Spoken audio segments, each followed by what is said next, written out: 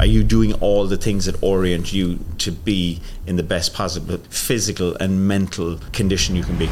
Yeah, I want to go to the gym, I want to get big and this, that and the other. But they don't see the vision at the end. Whereas if I'm a shadow of who I could be, how high can I lift everyone else up? Welcome to another episode of The Shredder Show. Today, if you're someone who suffers with vices, addictions, and you're looking for a way to overcome that, we're going to have a very interesting conversation. We've got the man who is 5 times world champion, and he's in fitness modelling, Alastair Harte from Ireland.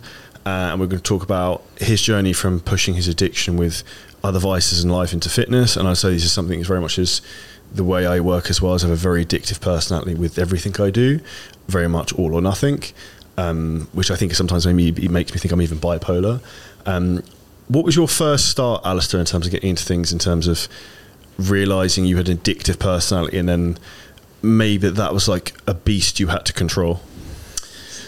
Yeah. So, firstly, thanks for having me, Charlie. It's we first met each other a number of years ago, and it's fair to say you were at Chipotle in South London somewhere. I can't remember. Yeah. And it's funny, right? Because we're vastly different on so many levels, but hugely the same on so many. I've never met two guys that are have so much similarities in some ways, but are so different in other ways. But yeah, so to your question, I battled with multiple addictions. It was drugs throughout my teens. So consequently, I got thrown out of school, zero education.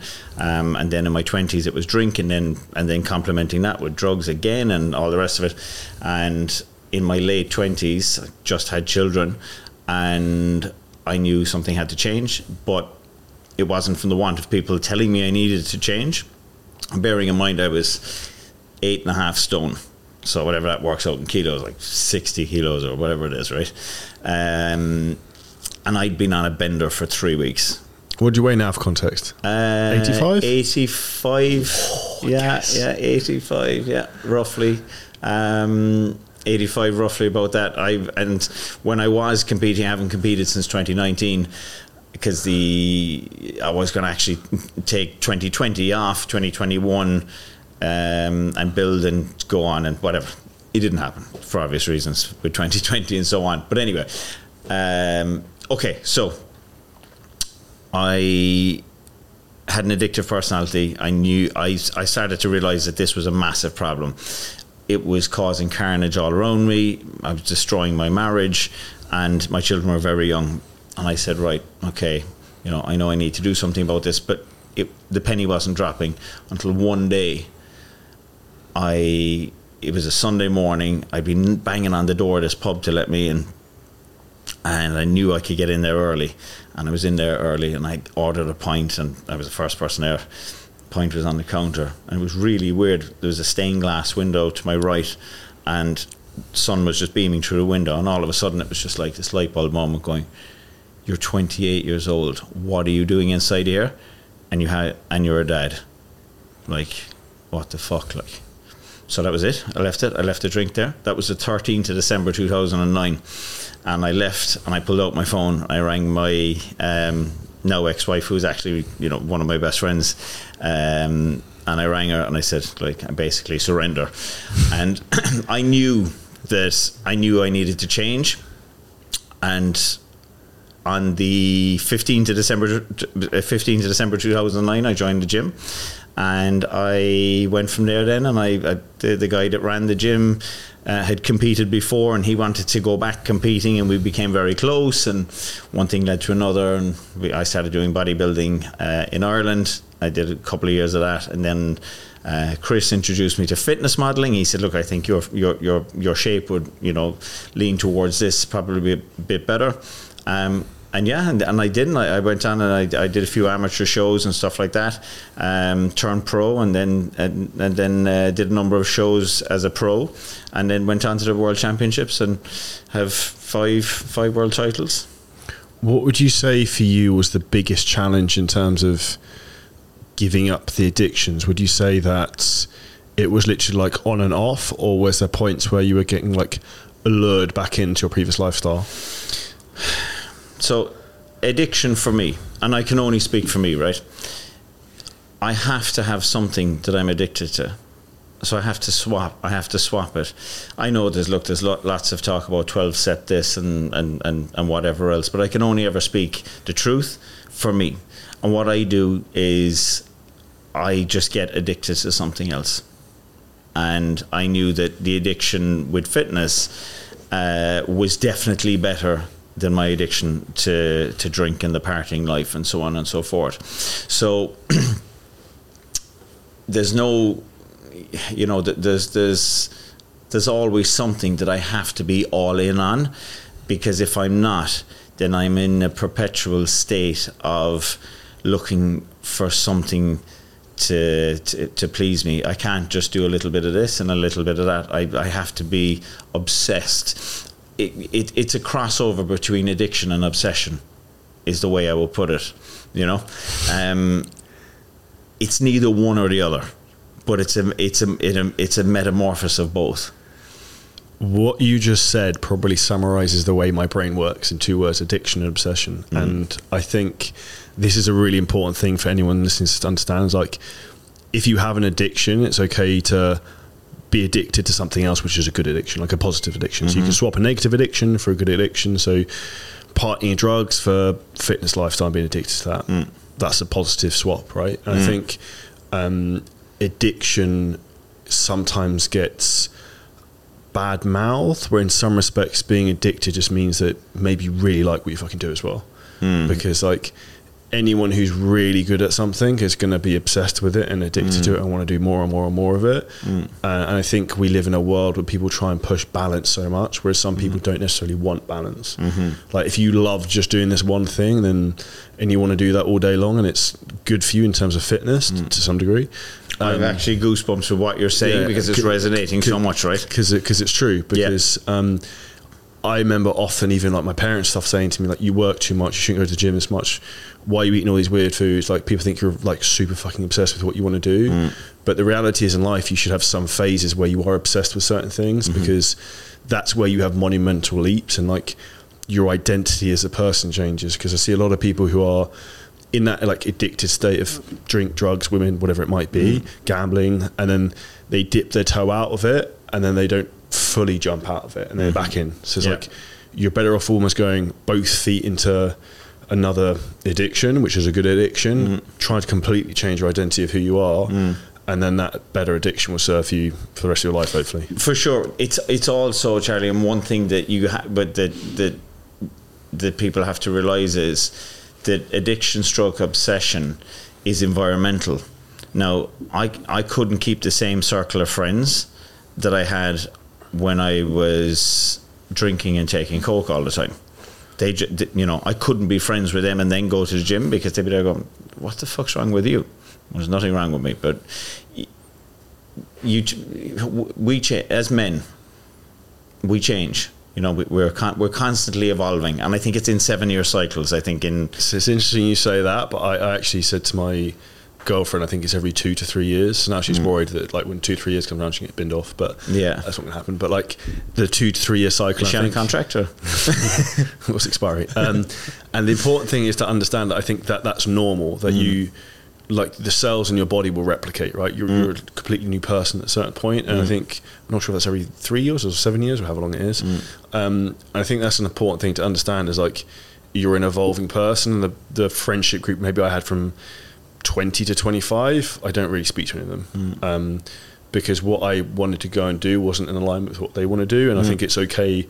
You have to close one door to open another and walk through another, right? Well, exactly, right. And if you look at that and you take that apart a little bit, right? So every time you push yourself outside your comfort zone, right, and you push yourself beyond your limitations of what you thought was possible, well, then you're creating new proteins to unlock a new gene profiling to be the newer version of yourself, and you were never going to be that person unless you knocked on the door of it and go, hey, look, I'm well, I can't believe it. So just to give context to this, right, and I'm going to jump to this.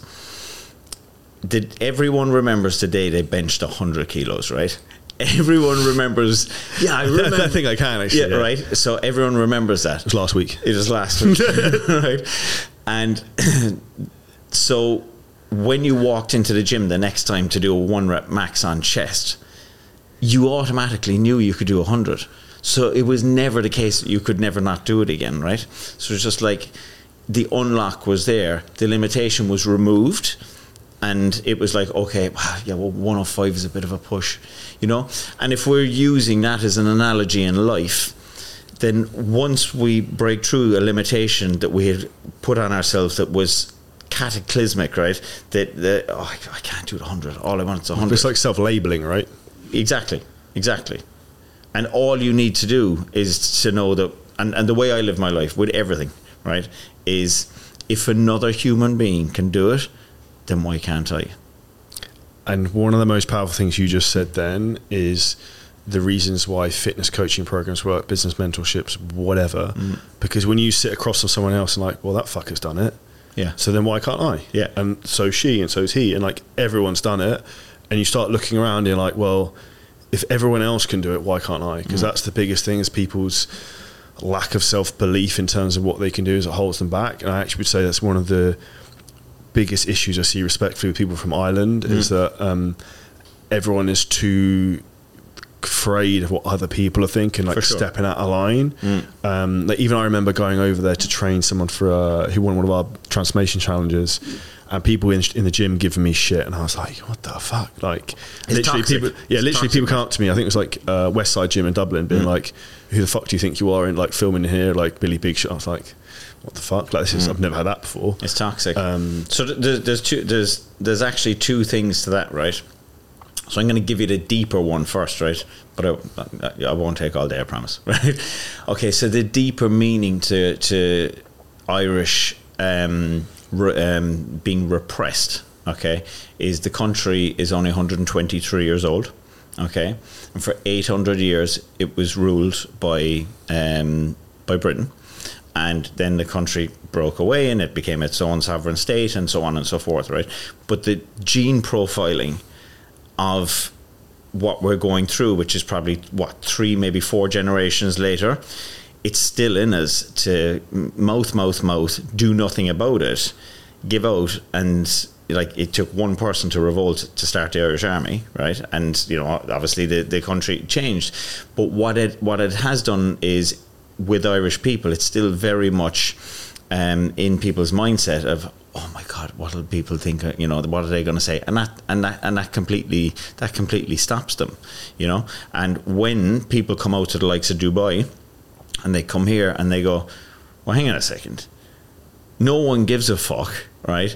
And everyone's just off doing their own thing. There's people when you go to the Benus, you know, there's people recording. No one cares. No one gives a shit, like, you know. And I think that's the biggest thing. But do you know what it all revolves back to, Charlie? Right? Is everything to do with, what is it? It's a sale. And what are people? What are most people selling themselves? They're selling the idea to themselves that they are not good enough. So if somebody tells you, yeah, I'm a good coach, but I'm no good at sales, well, you're actually unbelievable at sales, because you have completely sold yourself into the idea that you're shit.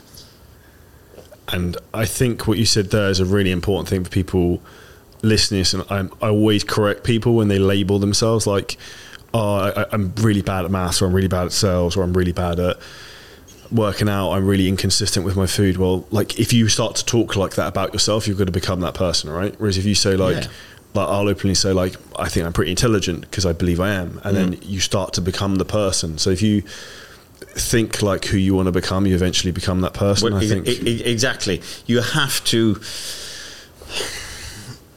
If you wake up in the morning, what's your identity? If you have a clear vision of where you want to go, what you want it to look like, and you map out you map yourself out to orient yourself towards the end goal, and you put in the time to it, it takes 5 years. That's it, to be ultimately the best at anything. If I don't know how to play a trombone, but if somebody gave it to me and said, you 5 years to be the best in the world at it, and you do nothing else with your time, only that's the average time of what it takes to do it.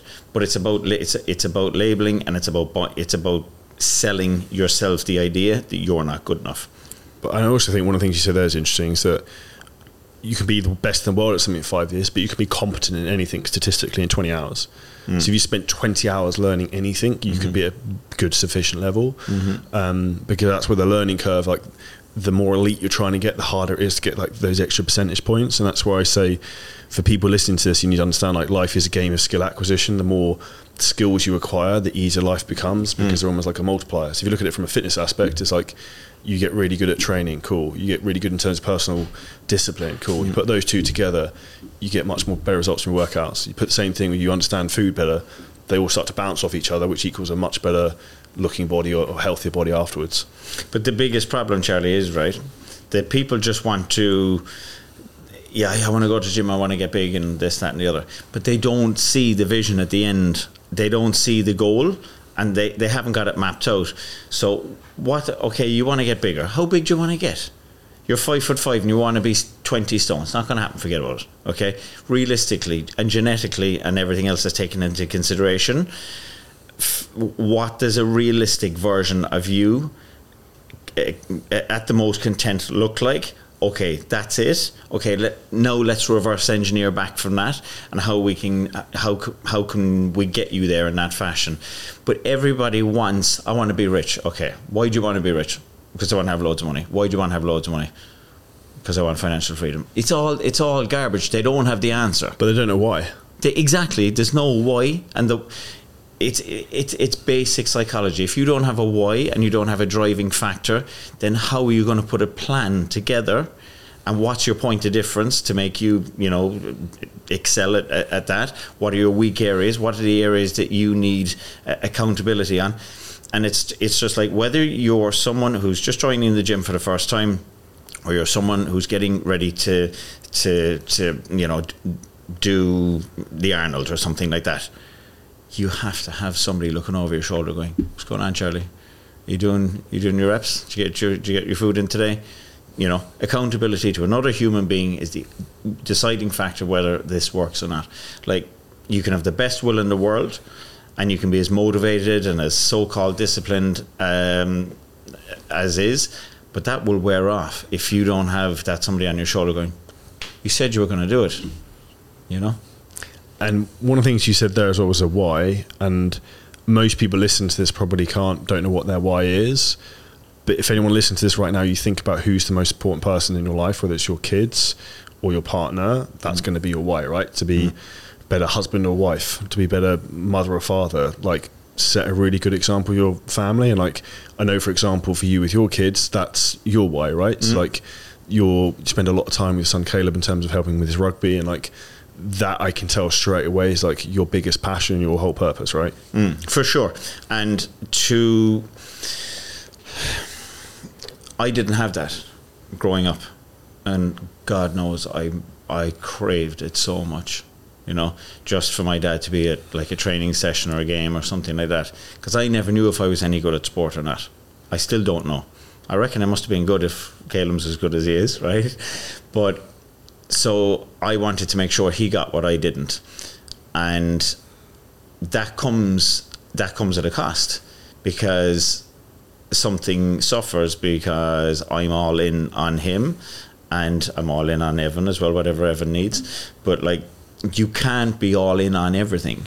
So I know, as a direct consequence of being all in on my children, then I can't scale my business to where I would like it to be at my chronological age.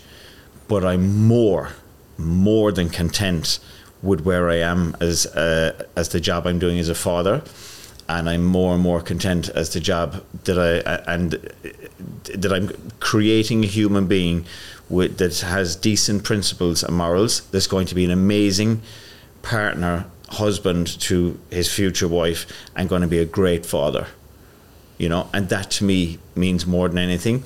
So that's my why, and that's where all this is. And for those of you watching and listening, Caleb is here in Dubai with me at the minute as well, so that's my why. Yeah.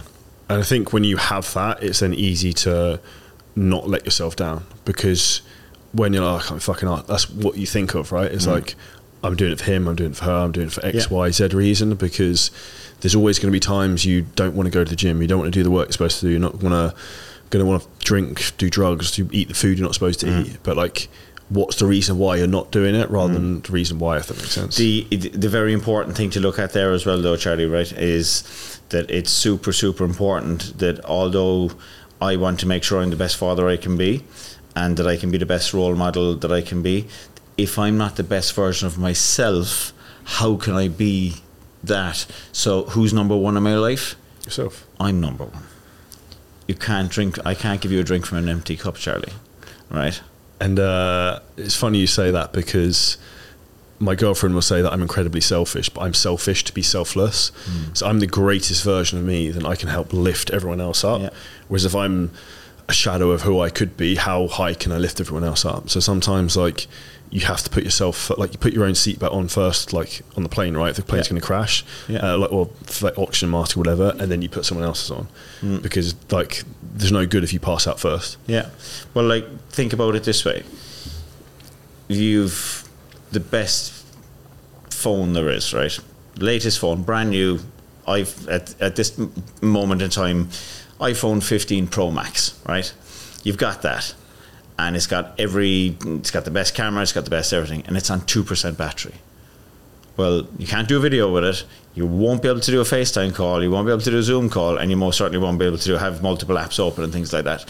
So the thing itself, the capabilities of it are unbelievable, but because it's running on empty, it can't give you what it has. So it has to be charged for it to be ultimately the best phone there is at that moment in time.